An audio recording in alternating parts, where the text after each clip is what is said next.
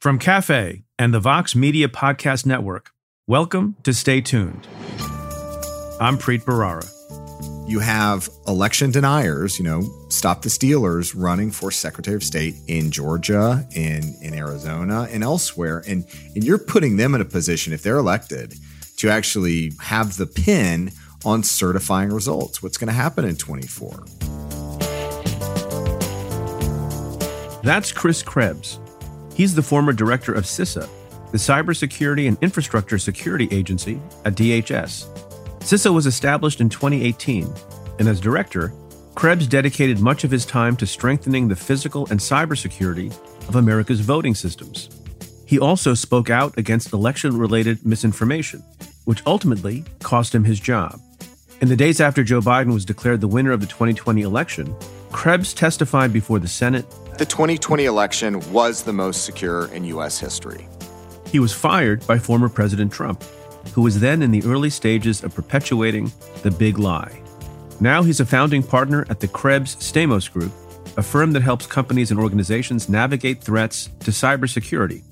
Krebs joins me to discuss the great Facebook shutdown of October 2021, election security, and why voting by phone might not be such a great idea. That's coming up. Stay tuned. Support for this podcast comes from Planned Parenthood. It's hard to imagine a world where we leave future generations with fewer rights and freedoms. Since the Supreme Court's decision to overturn Roe v. Wade, politicians in nearly every state have introduced bills aimed at blocking people from getting the essential sexual and reproductive care they need, including abortion. Planned Parenthood believes everyone deserves access to care, and with supporters like you, they can reclaim our rights and protect and expand access to abortion care. Visit PlannedParenthood.org/future to learn more and support their cause. This episode is brought to you by State Farm. If you're a small business owner, you know that it isn't just your business, it's your life. And whatever your business might be, you want someone who understands. That's why you might want to check out State Farm Small Business Insurance. Why? Because State Farm agents are small business owners too, living and working in your community. That means they know what it takes to help you personalize your policies for your small business needs. Like a good neighbor, State Farm is there. Talk to your local agent today. It's time for some listener questions. This question comes in an email from Becky, who asks, are there any tea leaves to be read from the news that Joel Greenberg, Representative Matt Gaetz' former associate, has asked a federal judge to delay his sentencing? What kinds of information could he be providing to prosecutors? Becky, that's a good question.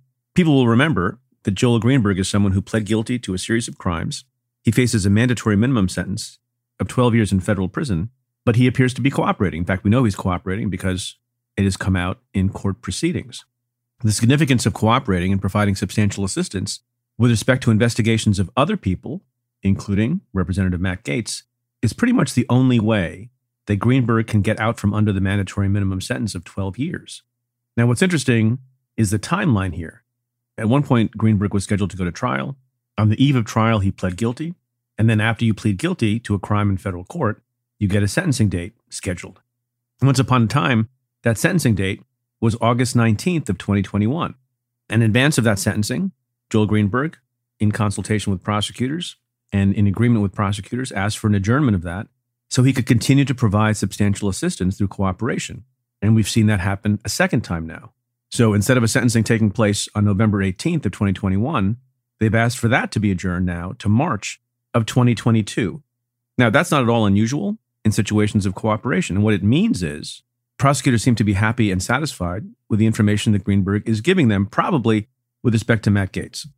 Does that mean there will definitively be a prosecution of someone else, Gaetz or anyone else, based on the cooperation of Greenberg? Not necessarily, but I will tell you, based on the multiple adjournments and the amount of time that has passed and prosecutors' seeming happiness with what's going on, I think the likelihood is quite high.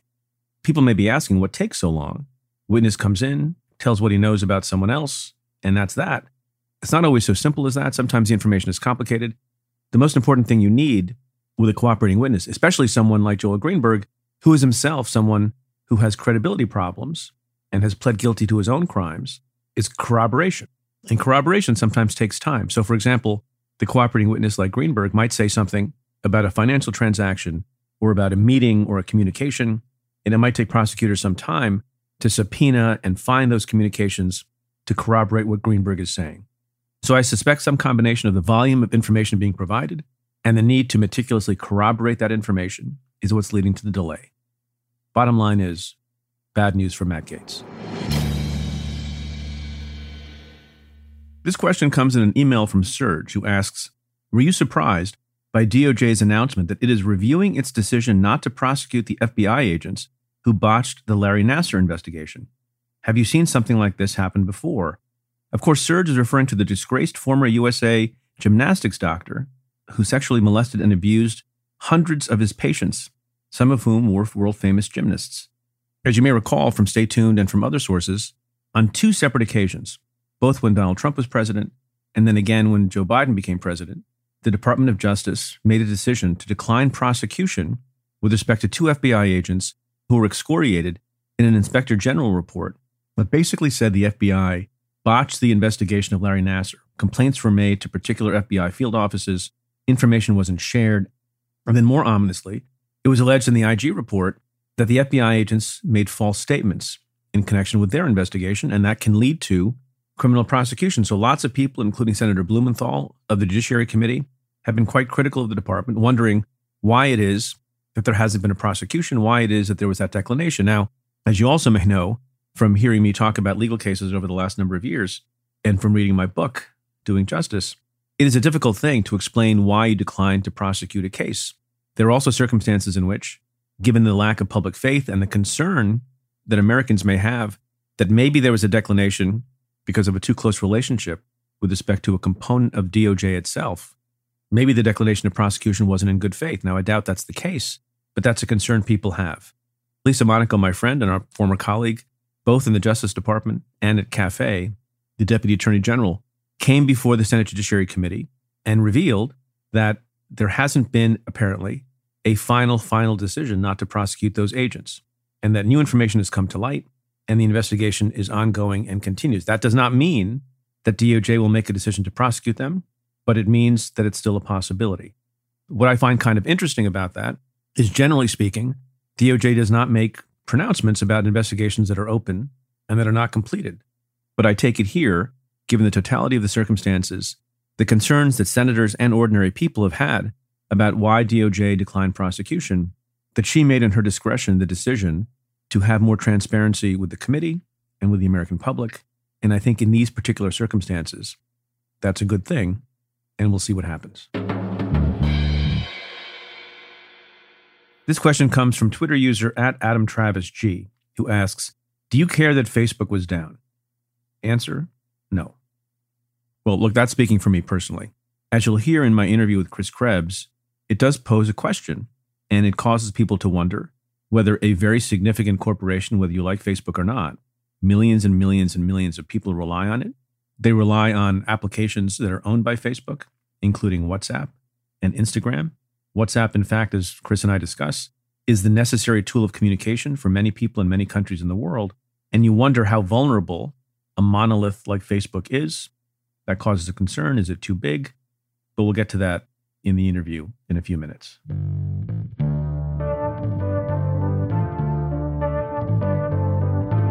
Stay tuned. There's more coming up after this.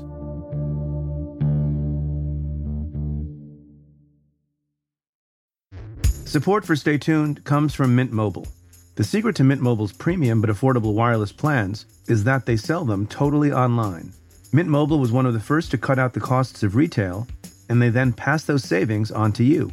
By switching to Mint Mobile, you could say goodbye to an overpriced monthly plan or unexpected fees.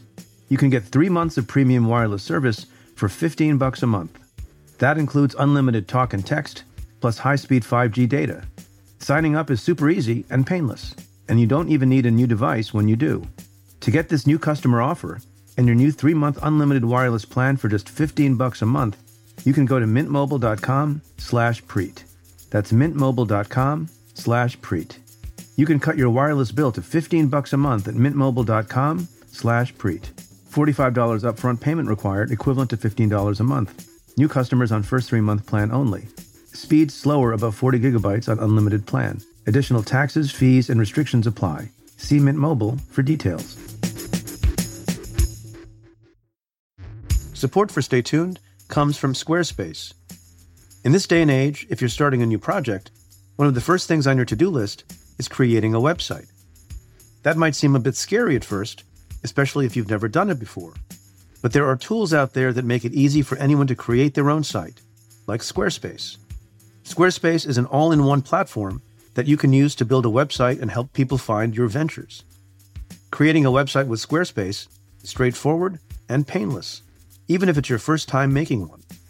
Whether you want to sell your products or a service, or need a place to host your blog or portfolio, Squarespace can help you get your name out there and makes it easy to find on the web. They have plenty of tools to help make your first website look pretty great too, all while customizing it to fit your particular needs. Because your site is your own, and it shouldn't be fit into a one-size-fits-all box. Get the functionality and the unique look that you need. Head to squarespace.com/tuned to save 10% off your first purchase of a website or domain using code TUNED.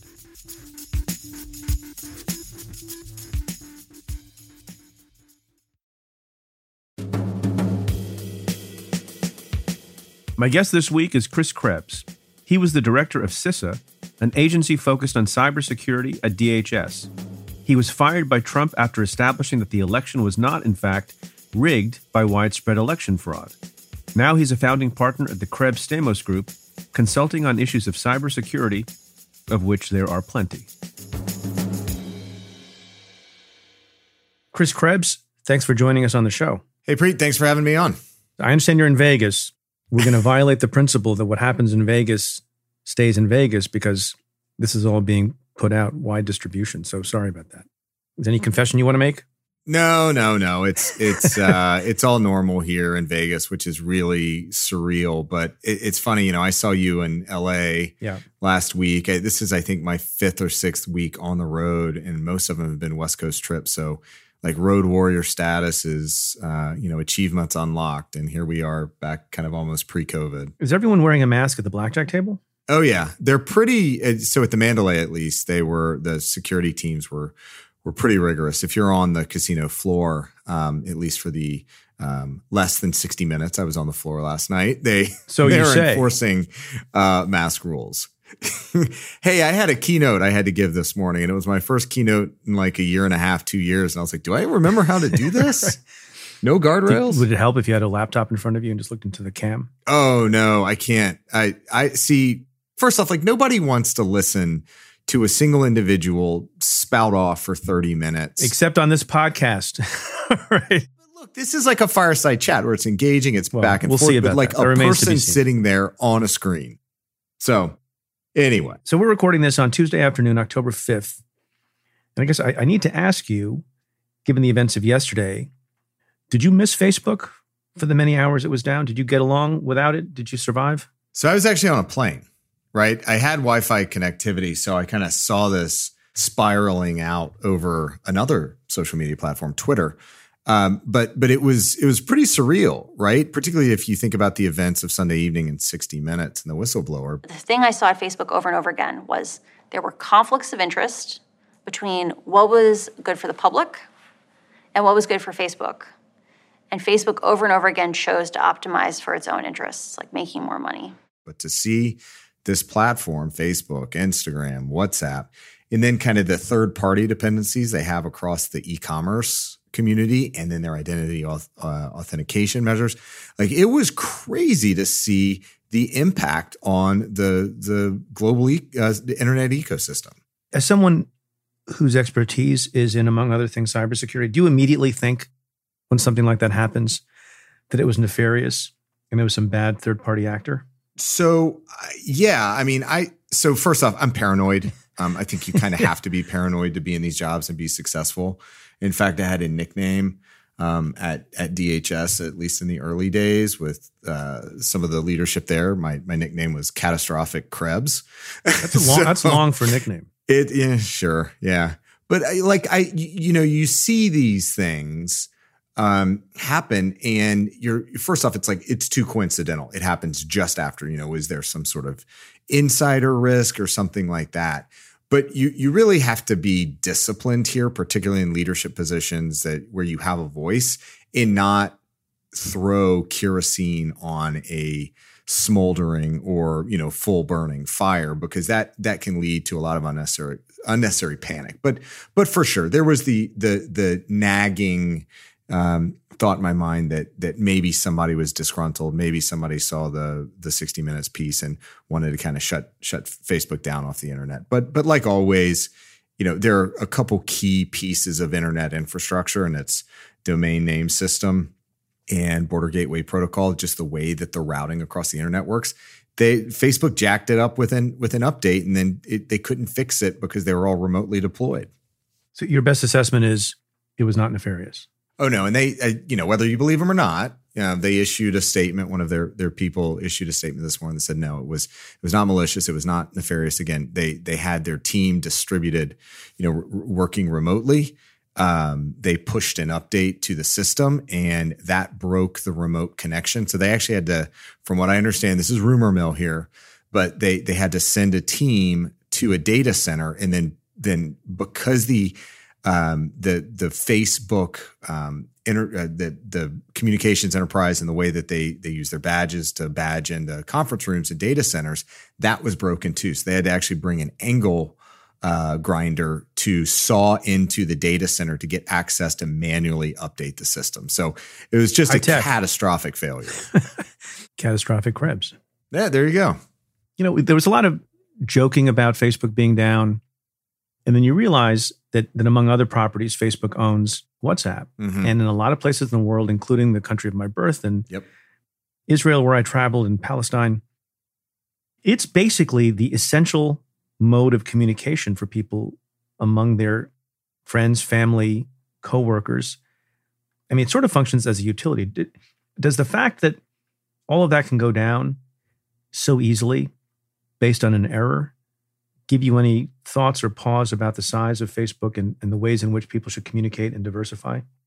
So I think we got to separate a few things here, but to your point about WhatsApp, the thought immediately crossed my mind. That's how I communicate with a bunch of friends that are in the UK, for instance, and Singapore, and to your point, Israel. It is one of the most stable, broadly used, effective, and communications platforms. Whether you use other things. Well, because it's free. People often ask, well, why do they use WhatsApp? Why not just text? In lots of places in the world, for the consumer at least, certain apps are free and texting may not be. Right. The other issue with texting, right, is that it goes over the telephonic infrastructure, the telephony infrastructure, and therefore it does not have, and as a former prosecutor, I'm sure you were dealing in the encryption debates. Yes. But WhatsApp and Signal and others have that end-to-end encrypted capability that allows for more private conversations, particularly when you're talking about some of the countries out there that don't have the civil liberties and privacy protections that we have here. It's a good way to get past some of the authoritarian surveillance regimes that are in place. So what's the solution there? The solution is keep a platform like WhatsApp up and running. But to your bigger point about is there a too big to fail here? I think we are, from a technology perspective, I think we're well past the moment of fully understanding and addressing systemic risk based on the various technologies and services that we use, whether it's whether it's a cloud infrastructure that 100% of the federal government runs on, from Microsoft, or an authentication measure that runs in small and medium businesses like Facebook. I mean, I think a lot of people probably couldn't log into whatever their newspaper of choice is, because a lot of that login is enabled through things like Facebook, and so it's a really disruptive cascading effect. And we think about product features and ease of access rather than what happens when this thing breaks? What's my failover? What happened to the people that only or primarily communicate by WhatsApp? They couldn't do anything for 6 hours yesterday. So we have to think about that, both from an organizational and infrastructure resilience perspective, but also a personal resilience perspective. Yeah, and look, this time it was 6 hours. It makes you wonder, what if it's for 3 days? What if that's how businesses take appointments in their communities? It's a huge rupture to the normal process. So I think you're right. So your area of expertise covers a lot of different discrete things.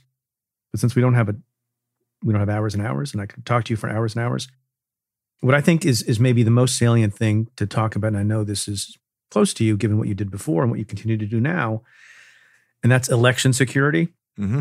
So very famously, after the 2020 election, when you were still in the government's employ, you said that the 2020 election was, quote, the most secure in American history, end quote. And I know you've talked about this a lot, but I want to ask you, for my listeners, why did you feel compelled to make that statement? It's funny you frame the question that way, because I was just looking back over something that somebody had sent me a tweet earlier today, and I said something to the effect about a little under a year ago, rather, that it was based on the work that we did at CISA, the Cyber and Infrastructure Security Agency at the Department of Homeland Security, that was the lead for election security, working with state and local partners that, under the Constitution, as we've heard ad nauseum over the last year, are responsible for administering elections. We knew the work we had put in over 3.5 years. And here's just a quick metric, right?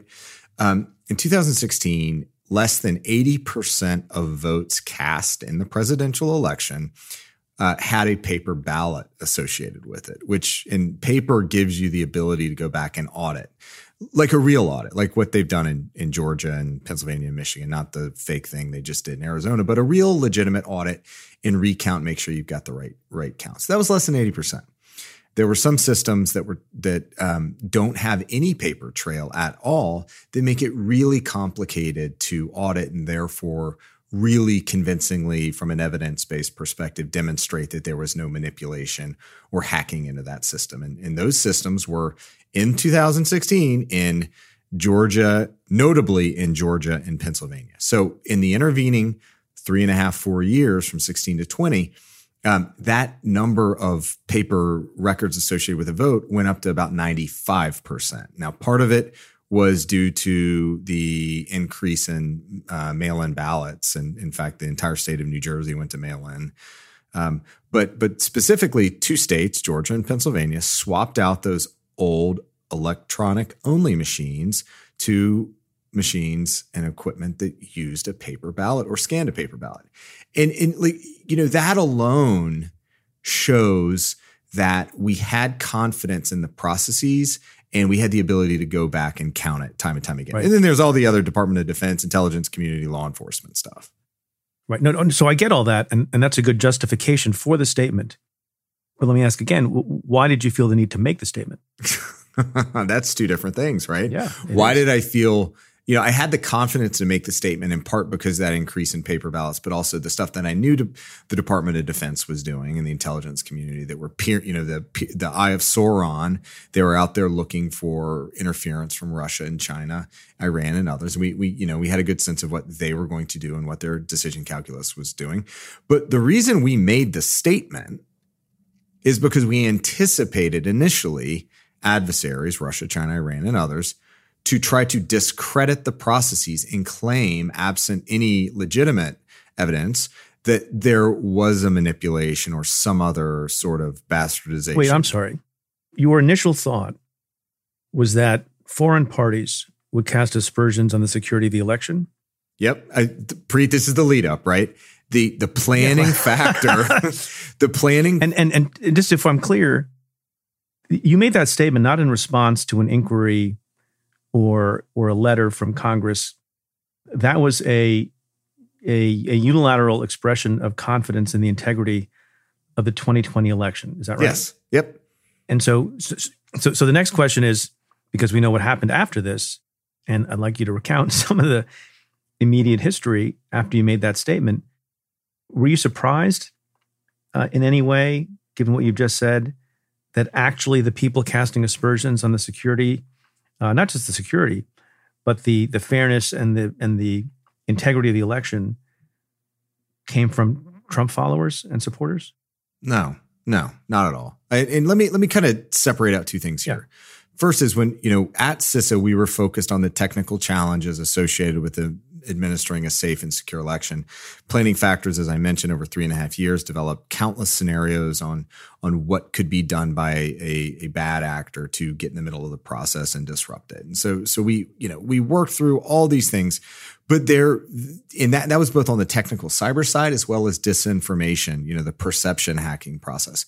But ultimately, when you play out those scenarios, they're readily applicable to domestic actors as much as they are foreign actors. So again, we were focused on the technical challenges. But now where I am on the outside and I can, sit back and look a little bit more at the structural and systemic issues at play here. No, all the telltale signs were there in 2016 with claims of a rigged election. So this was imminently predictable. In fact, there were groups that saw this coming and helped prepare for it. And what did you anticipate that Donald Trump himself would be angry about the statement? Sure, right? His campaign, his lawyers, a bunch of his supporters, his advocates, his proxies were all talking about how there was massive fraud in this state or that state, or their favorite kind of fallback is they were just asking questions. It was critically important that the people that know how elections work, and those are state and local officials who joined in on that statement, by the way, and they're actually the ones that drafted it and issued it. I just repeated it and retweeted it. It's important that those that have that firsthand experience with the process were the ones saying, "Look, here's the ground truth. Here's what's happening out there." So, as to whether I was surprised that the former president was upset by it, Were you surprised? I've shared some of this experience. Were you surprised that it seems to have been the reason for your firing? No, I was. So I was shocked in the moment, but not overall surprised. I think, there's a certain philosophy where if you accept your mortality, you make a different set of decisions. What took you so long to get fired? Some people managed to accomplish that in 7 weeks. I know, it's like I'm almost talking to someone that pulled that off.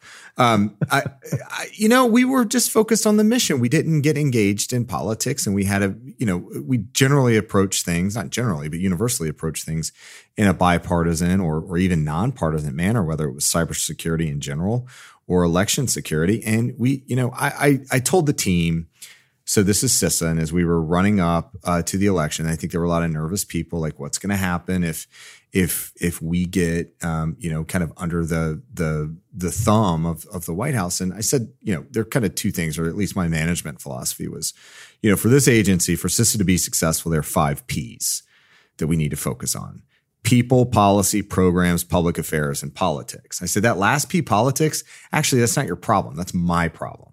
So you guys worry about the first 4 Ps, and I'll worry about the 5th P. And I think that gave some comfort to the team that as a Senate confirmed director of an agency, that I was looking out for him, that we were going to get the mission done. There's some disconnect, it seems, when we talk about election security, integrity, whatever phrase you want to use. There's a disconnect between the way that the world seems to be moving in modern life, which is increasing technology, digital technology, using your devices. During the COVID pandemic, I've taken to using Apple Pay, contactless. Mm-hmm. I don't take the receipts because you're worried that, at least in the early days, should you be touching something that was touched by someone else? But in the voting and election universe, it seems like, for various reasons, which it would be wonderful for you to go through them and explain, we're going in the opposite direction. We're going more and more away from technology, perhaps in part because that's the way that people will get comfort. We're doing things in the same way we did them 100 years ago, paper ballots, et cetera, that's what gives them confidence, when in other areas of modern life, we're moving in favor of technology and away from paper. Does that make any sense? No, it absolutely does. And I think there's a key difference here between voting where you're, insured a secret ballot where whom you voted for can't be traced back to you, and the flip side of digital technologies, your bank account, for instance, where you're seeking an immutability of the transaction. And this is where everybody's like, we need the blockchain. I was like, no, look, the whole point about online banking, for instance, is the bank knows exactly how much money you have and what transactions you're making. and they tie it back to you uniquely with an identifier. That is not how elections should work under the current tradition of a secret ballot.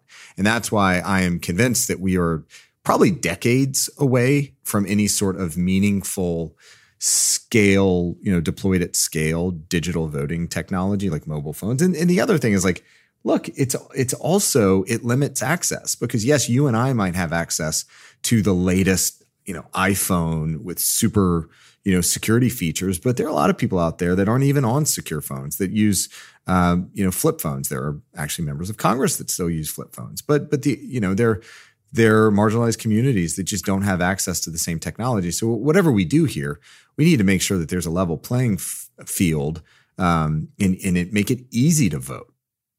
Is the biggest issue at this moment then not necessarily how the voting takes place on election day or in the days leading up to election day if there's early voting, but the ability to audit later in a way that will convince people who are increasingly suspicious of elections that the election was kosher? So, I mean, look, I didn't mean to provoke that sound. It just drives me crazy because, everything you're hearing in the kind of the aftermath of the Arizona, air quote audit here, where you're seeing it, between Georgia trying to, audit the ballots in Fulton County, the 4 counties in Texas, there's requests for audits in Florida, Michigan, Pennsylvania. It could go on. There are best practices. There are standards. There are professionals that conduct and administer post-election audits already, and they do it in a transparent way. That's with bipartisan representation. They aren't, from obviously biased contractors that make up their processes on the fly and don't provide meaningful access and transparency to the fourth estate. It's, there are processes. Stop calling these stupid things audits. They're not. They're partisan inquests at best. Yeah, but the question remains. In other words, you have an undeniable trend now. I'll not put words in your mouth, but I'll speak for myself. Of people like Donald Trump urging on his supporters not to believe any election result that was adverse to him. Mm-hmm. Right. So you have increased. I'm not saying it's legitimate. I'm not saying it's done in good faith. But you have increased suspicion and disbelief in election results that are unfavorable to Donald Trump. That is going to be true in 2022. Yep. In the midterms and 2024. And given that rise in suspicion, whether it's good faith or well-founded or not, does that, to your mind, necessitate some different way of dealing with elections and election security in the future, which is not an issue of technology and integrity per se, but it's about dealing with the citizenship problem we have, where people just don't want to believe you. You go and you cast your ballot, and so I don't believe you. Like, where's the proof? Where's the proof? Where's the proof? Does it necessitate a change? I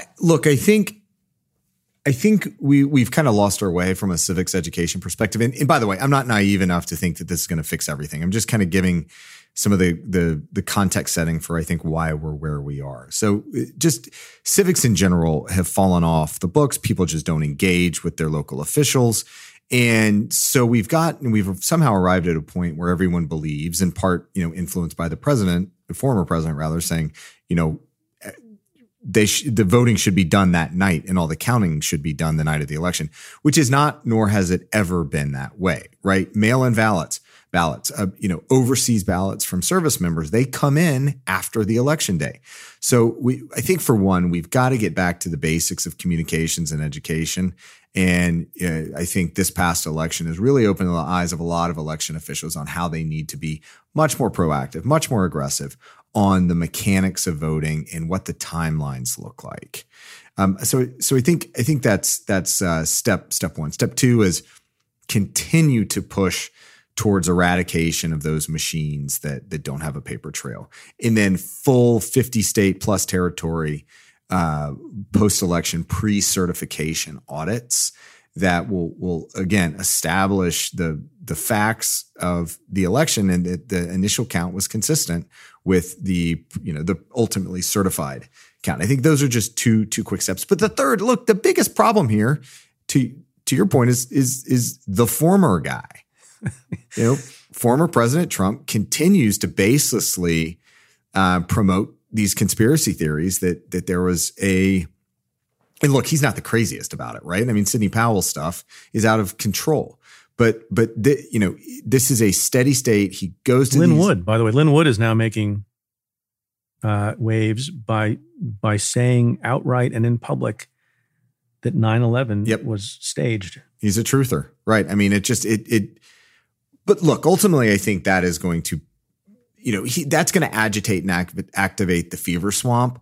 We have to kind of assume that a non-zero percentage, probably closer to 20%, if not more, slightly more, of the American population are just irretrievably gone. They will not accept facts. It might be a lot more. I mean, this is the problem, Chris. Yeah. It used to be the fever swamp folks were a small percentage, and for good or ill, depending on your perspective, maybe they didn't have a lot of political leverage. But I've seen some polls, I don't have it in front of me, that suggest that 70% of Republicans, and I don't know what percentage of the whole population that is, but 70% of the Republicans believe that Donald Trump won the election. So now you're starting to get into crazy numbers. And I don't know that that's going to abate anytime soon. And I guess one of the things that you and I are talking about is how through procedure and process and technology and election voting systems do we begin to eat away at that and erode that lack of confidence. Maybe it's not possible. Are you optimistic? I think we can round the edges off. I think we have to continue pushing through, like I said, on the technology side and on the practices and the communications and the transparency side. But what's really so upsetting to me is that there are kind of like 4 levels of government involvement with election administration, election confidence. It starts down at the state and local level in the legislatures. And I think that's where you're really starting to see things unravel, like some of the state senators in Arizona, some of the state officials or, elected officials in Texas and elsewhere, that, it's politically advantageous for them to promote this garbage because it activates their base. They get fundraising, they get voters. And that kind of like that illiberal political cynicism, we've got to figure out a way where that doesn't work in their favor anymore. My hope is that just the general voter will call it recognize it for what it is. The second level is those folks that are elected into the executive branch at the state level. So secretaries of state, for instance, you have election deniers, Stop the Stealers running for secretary of state in Georgia, in Arizona, and elsewhere. And you're putting them in a position, if they're elected, to actually be, have the pin on certifying results. What's going to happen in 24, right? And then you start leveling up to the federal level, and you've got the Congress, where you continue to hear from particularly in the House. And though I am concerned there's some more radical types that may be successful in a Senate seat, but you have members of the House that push this stuff.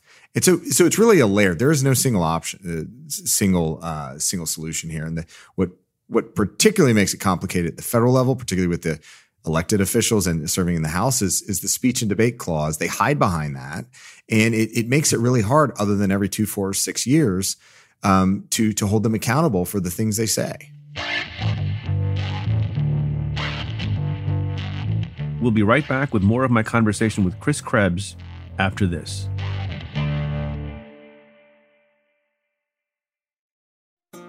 This episode is brought to you by State Farm. You've heard it before. Like a good neighbor, State Farm is there. But it's more than just a tagline, because State Farm agents are small business owners themselves who live and work in your community. And if you're in the market for small business insurance, who better to work with than an agent who understands what it takes? State Farm agents can help you create a personalized insurance plan that fits your small business needs and budget. Talk to your local State Farm agent today about small business insurance. Like a good neighbor, State Farm is there. Support for this show comes from Slack. You're a growing business, and you can't afford to slow down. If anything, you could probably use a few more hours in the day. That's why the most successful growing businesses are working together in Slack. Slack is where work happens, with all your people, data, and information in one AI-powered place.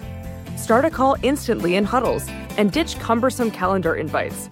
Or build an automation with Workflow Builder to take routine tasks off your plate. No coding required. Grow your business in Slack. Visit slack.com to get started.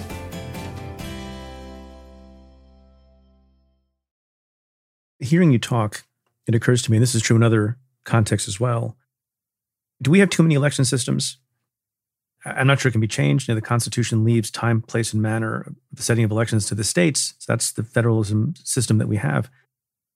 But would it be easier if all the states and localities had a common set of principles about voting and mechanisms for voting?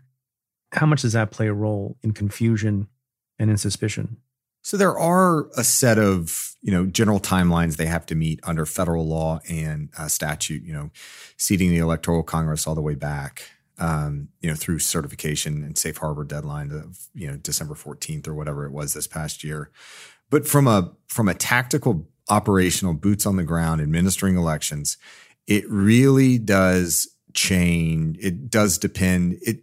State by state. If you've seen one state's requirements for elections, you've seen one state, and it's based on geography, on rural communities, about urban density. Trying to administer election in a highly rural or even just like Oregon, for instance, is going to be so much different than Rhode Island or Massachusetts. So I'm not convinced that there needs to be a single approach to election administration in the U.S. because I just don't think it would work. But we certainly need much clearer guidelines on technology. We need more stringent cybersecurity requirements out of the Election Assistance Commission and some of the certifications that they issue for equipment. But this really just comes down to, it's like we've got to be able to penalize and hold accountable those that spread nonsense and lies about the outcome of an election. And hopefully we can do it in some way other than companies who work in elections and make machines suing for defamation, right? That it takes not to be the best way to regulate. So, I mean, this is actually one of those things I think we as a kind of an election security and administration community need to take a hard look at some of the lessons learned from the 2020 election. And, I've talked to the Dominion folks about this, but I don't, what other legal remedies were available to them in October or November where they could have sought some sort of, injunctive relief against some of the people that were talking about, dead Venezuelan dictators that had compromised their systems. But it's fraught to do that. I mean, they're not DOJ, and DOJ has, prudential rules and policies on this and guidelines. But it's still pretty fraught for a company like Dominion to be bringing preemptively some big hype lawsuit in the days leading up to an election, don't you think?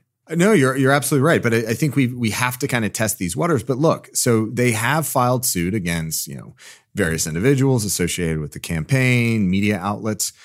Some of the individuals are judgment proof. Like they're not going to get any money out of some of these people. But even if they do get to a resolution and they have, at least verbally indicated that they're not going to settle, that they're going to take this to the, the very end, that's 2+ years out maybe. And by then the damage has been done. And, they've already talked about, in some of their legal filings about how they've lost contracts at the state or county level because the election officials are scared because they're like, our people, aren't going to vote if they see Dominion because they bought that bill of goods that the former president and his acolytes were selling. Let me try to ask a question whose answer maybe is implied in what you've been saying, but let me ask it in this way.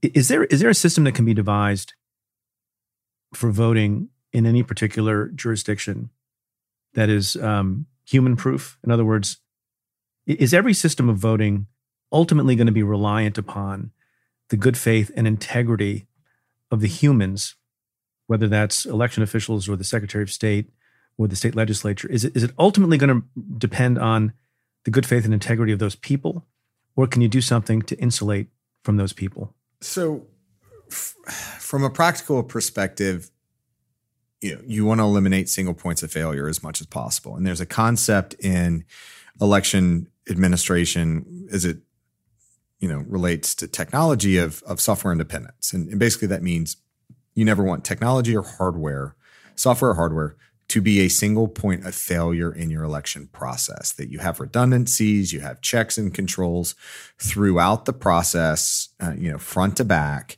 that will either identify, detect, mitigate, or, just flat out stop any sort of, compromise of the system. That goes from a policy perspective as well. We have checks and balances throughout the process at the state level and at the federal level.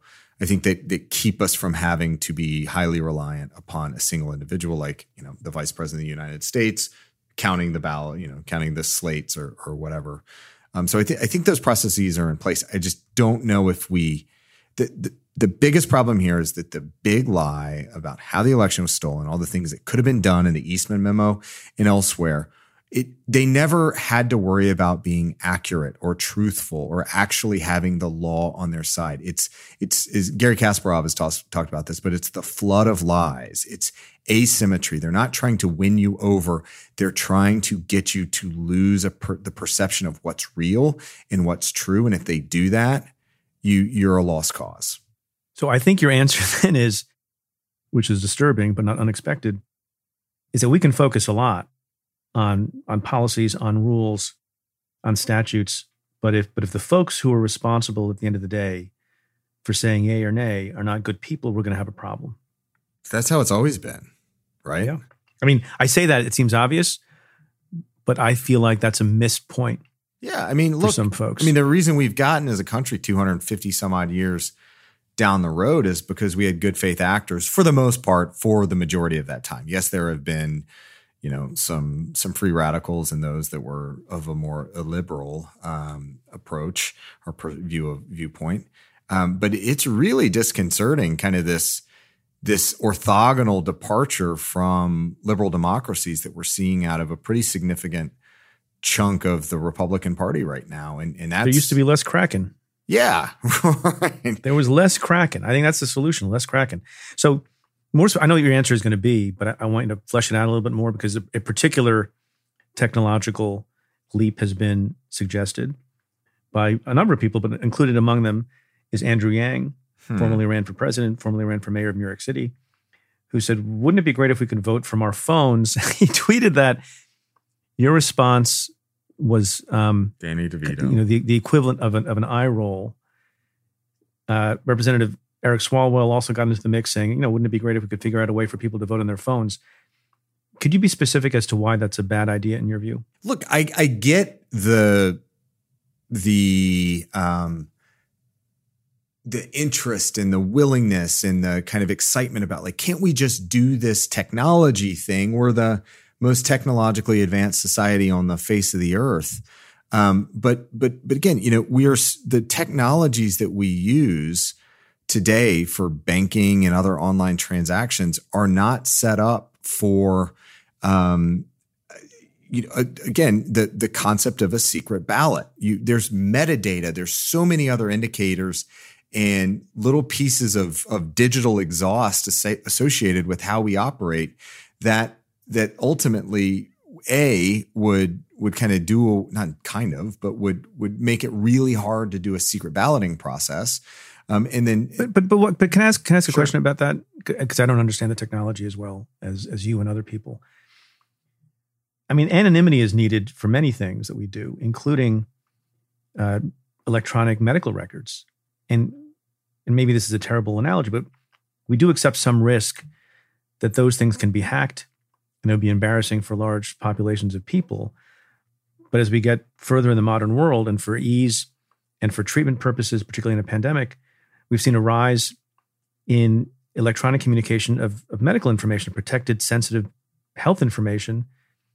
How is voting different from that? Maybe that's a silly way of putting it. Well, any way you cut it, some healthcare provider still has your records, your name, and your medical history on it. So let's put this into a practical context, right? So let's say we use some sort of digital voting that associates your identity, even if it's a unique identifier that could potentially down the road be tied back to you, but they have your voting history. And let's say you trust, going back to your point about human proofing, you may trust the Secretary of State today, but what if some nut job gets elected in there, and then they have the ability to look up your voting history and look actually not just if you voted, but whom you voted for down the slate. And and there's a market for that. And there's a market for that information. Well, not just from a campaigning perspective, but also like, don't discount the fact that political retribution is a possible thing. I mean, it has happened before, not just here, but obviously elsewhere. So, but again, what as long as we're committed to a secret ballot system, there are ways to do this, where using physical media, physical format media, paper, that is, that can separate the identity from the vote. And yes, there are likely ways to do this with technology. But the installation base, so that means that the 330 million or however many eligible voters that are out there in the United States will not have the same access to the technology needed to do this in a secure way. Maybe 10% would, and that is not for nothing. And am I correct that no voting system that aspires to be safe and have integrity should be hardwired to the internet? That's absolutely the best practice. I think the Election Assistance Commission has some guidance on that. CISA has some guidance on that. My old agency has some guidance. But yeah, I mean, you don't need to be connected to the internet. There's no requirement for most applications. Certainly for the voting machine that you cast your vote on, there's virtually no scenario where that would be useful. There's some arguments on the tabulator side where you want to be able to modem out the unofficial results. And that's why, again, it's important to have paper, because even if there was a connection and even if there was an attempted intrusion or a successful compromise, you still have the paper records that you can go back and audit over and over. Georgia, they counted 3 times. Right. 3 times. And guess what? Hoping it's going to be different. They were consistent. So I think that's, that's the part that that's, again, so critical. The ability to conduct evidence-based elections to maintain confidence, it has to be the first imperative. So last question on this, and then I want to talk about some other stuff. If you could start from scratch or build an election system in a state, catastrophic Krebs, all you, what are the main principles and mechanisms that would make it, in your mind, not just the safest and most secure, but be perceived to be the safest and most secure? Well, there's a difference here, right, between, in practical terms, what is safe and secure, and then what the narrative has developed around of safe and secure. I mean, both are important. That's why I keep asking both. Right. Yeah. It matters. I think just from a practical perspective, it's maximum paper, with very, very clear and effective ballot design. And that's something that we tend to not talk a lot about.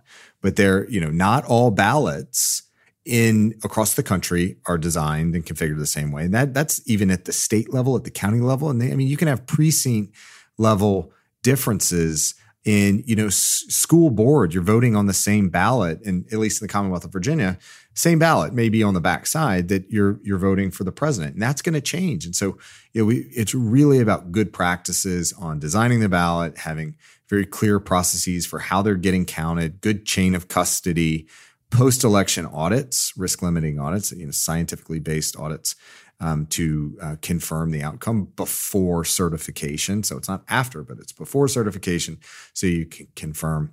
And transparency in the canvassing process, just to make sure that you've done the things properly to ensure that every person that was registered and eligible to vote was able to do so, and that there are no sort of departures from the norm.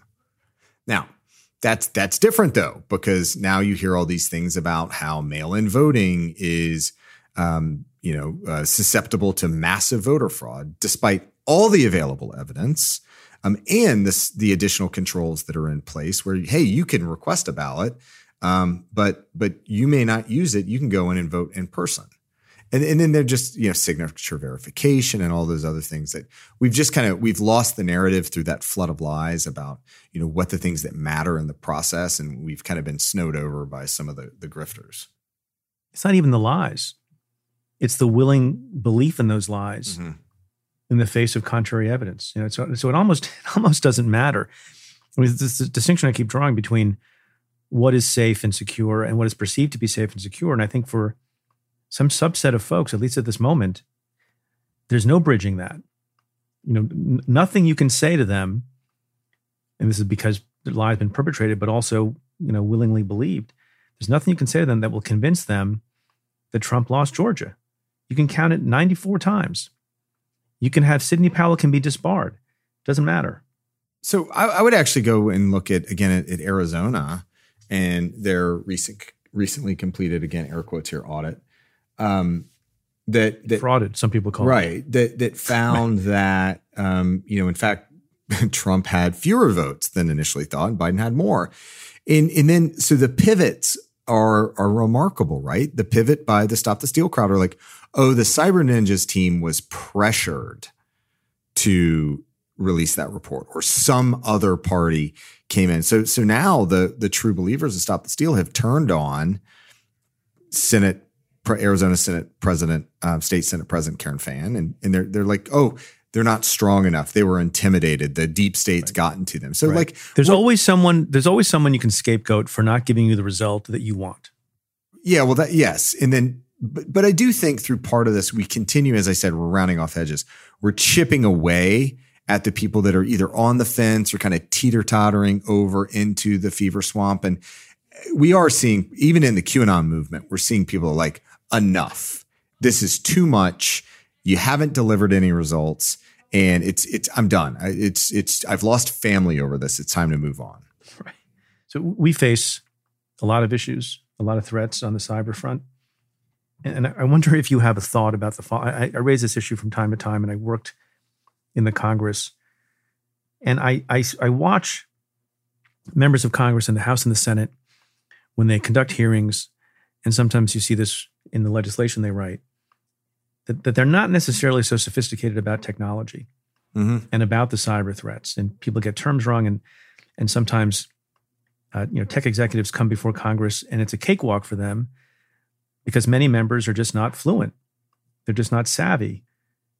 Do you worry that members of Congress don't have the sophistication needed to deal with the threat? I have no idea what you're talking about. This is, I've been very impressed by, no, look, I mean, there are people, that take advantage of that, the ability to throw a, 100-mile-an-hour high-tech fastball, and there's no possible follow-up. And you see it all the time. I think it's important, that we ensure that the technical sophistication, expertise is resident in the committee staffs and in the personal staffs. I think the Tech Fellow program that is just reemerging in Congress right now. In fact, I have a current employee that is applying into that program. It just gives it raises the bar in terms of understanding, helps craft better policy. Kind of can call the lobbyists out for, the BS when they try to lay it down. I think that is probably one of the most critical, investments that Congress can make, but on the elected official, I can't see, absent, maybe the Bay Area, and maybe, parts of the Pacific Northwest or the Seattle area, where a, technology savvy member of Congress has any sort of kind of electoral differentiator, they would get him into Congress more. So I think we got to work it at the staff level. Yeah. Although staff don't get to ask the questions at the hearings. This is an example I use over and over again, and maybe it's changed since he said it, but Lindsey Graham said not that long ago, and he's not whatever you think of him, he's a smart guy. He said just recently in the last few years that he had never sent an email.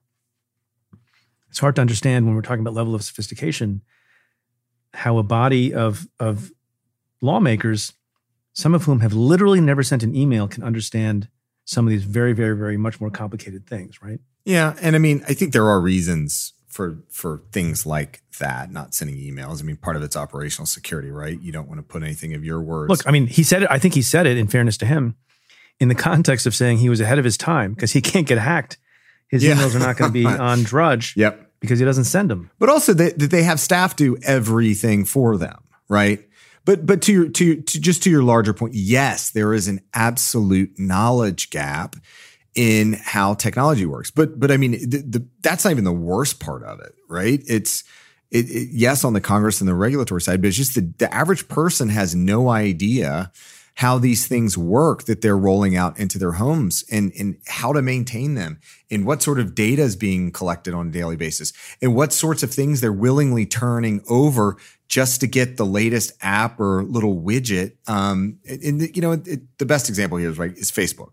There are 1,000 examples here with Facebook, but the one I like is all the quizzes, right? Like, tell me, your first car when you were a kid and your favorite dog and all that. It's like, people, this is a social engineering experiment. They're collecting information on you and building a profile, and bad people can do bad stuff with all that information. Hey, today, just tell me the first 4 digits of your social. Yeah, raise your hand if you're a January birthday. It's like stuff like that. 2 days later, give us the last few digits of your social. Oh, I see. Chris Krebs, thanks for spending time with us. It's been great. Hey, Preet. Thanks so much.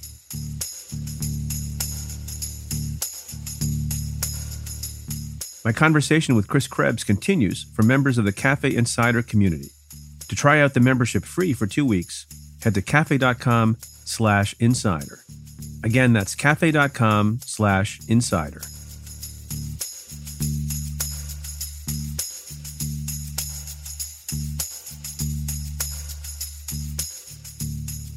So I want to end the show this week with a bit of news that's important to me personally, which will become obvious in a moment, but also more importantly, is consequential for New York and indeed for the country.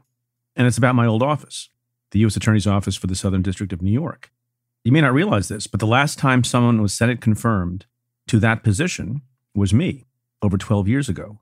And after I was fired, there were, of course, competent, excellent people who've been in charge of that office.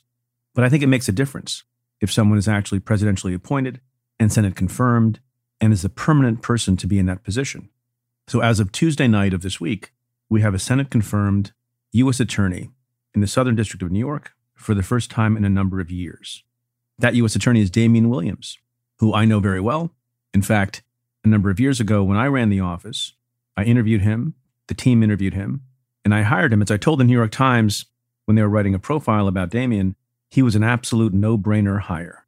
He's incredibly smart. He's incredibly talented. He clerked on the D.C. Circuit Court of Appeals for then Judge Merrick Garland, who wonder what happened to that guy. But it should mean for a good relationship between SDNY and Maine Justice, because the Attorney General and Damian have known each other for a long time. Then Damian went on to clerk for Justice John Paul Stevens, came to the SDNY office as a young person, immediately shined, is an excellent, excellent trial lawyer, and eventually was promoted to head the securities fraud unit, which of course is a difficult job and handles very sophisticated cases. And he'll be sworn in soon as the next U.S. attorney for the Southern District of New York. And I just wanted to express my pride in Damian, my happiness that the office will have a permanent leader. I think the office will be in incredibly good hands because Damian has good judgment. He's open-minded. He'll be tough, but fair, understands the traditions of doing justice. I should also mention, not to be remiss, that there is also a new Senate-confirmed U.S. attorney in the, rival office, the Eastern District of New York. Breon Peace, who served in that office some years ago, has long been a partner at the esteemed law firm of Cleary Gottlieb in New York City, was also confirmed on Tuesday evening. He's also a great and talented lawyer and will lead that office well. Now, both men have a lot on their plates. Some we know about because of public reporting and because of court proceedings. In the Southern District of New York, Ghislaine Maxwell, however you pronounce her name, is set to go on trial. Damian will be overseeing that.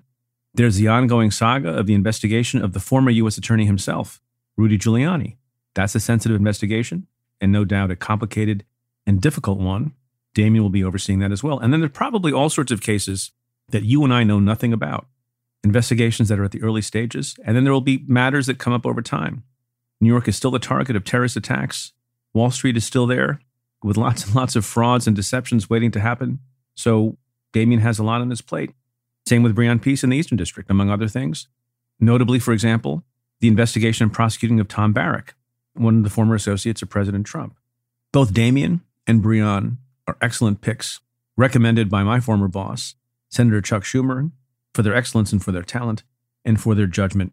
And I just wanted to say to the people of both of those offices, you're very lucky to have them. I wish them luck and the fortitude to do the right thing in the right way for the right reasons in every decision they make, and also, on occasion, the strength to withstand criticism with grace. Good luck, congratulations, Damian Williams and Breon Peace.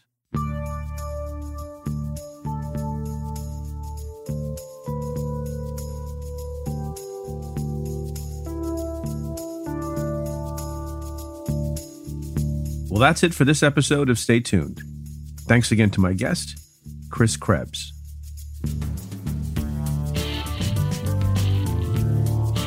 If you like what we do, rate and review the show on Apple Podcasts or wherever you listen. Every positive review helps new listeners find the show. Send me your questions about news, politics, and justice. Tweet them to me at Preet Bharara with the hashtag AskPreet, or you can call and leave me a message at 669-247-7338. That's 669-24-PREET. Or you can send an email to staytuned@cafe.com. Stay Tuned is presented by Cafe Studios and the Vox Media Podcast Network. Your host is Preet Bharara. The executive producer is Tamara Sepper. The senior producer is Adam Waller. The technical director is David Tadashore. The Cafe team is Matthew Billy, David Kurlander, Sam Ozer-Staden, Noah Azulai, Nat Weiner, Jake Kaplan, Jennifer Korn, Chris Boylan, and Sean Walsh. Our music is by Andrew Dost. I'm Preet Bharara. Stay tuned.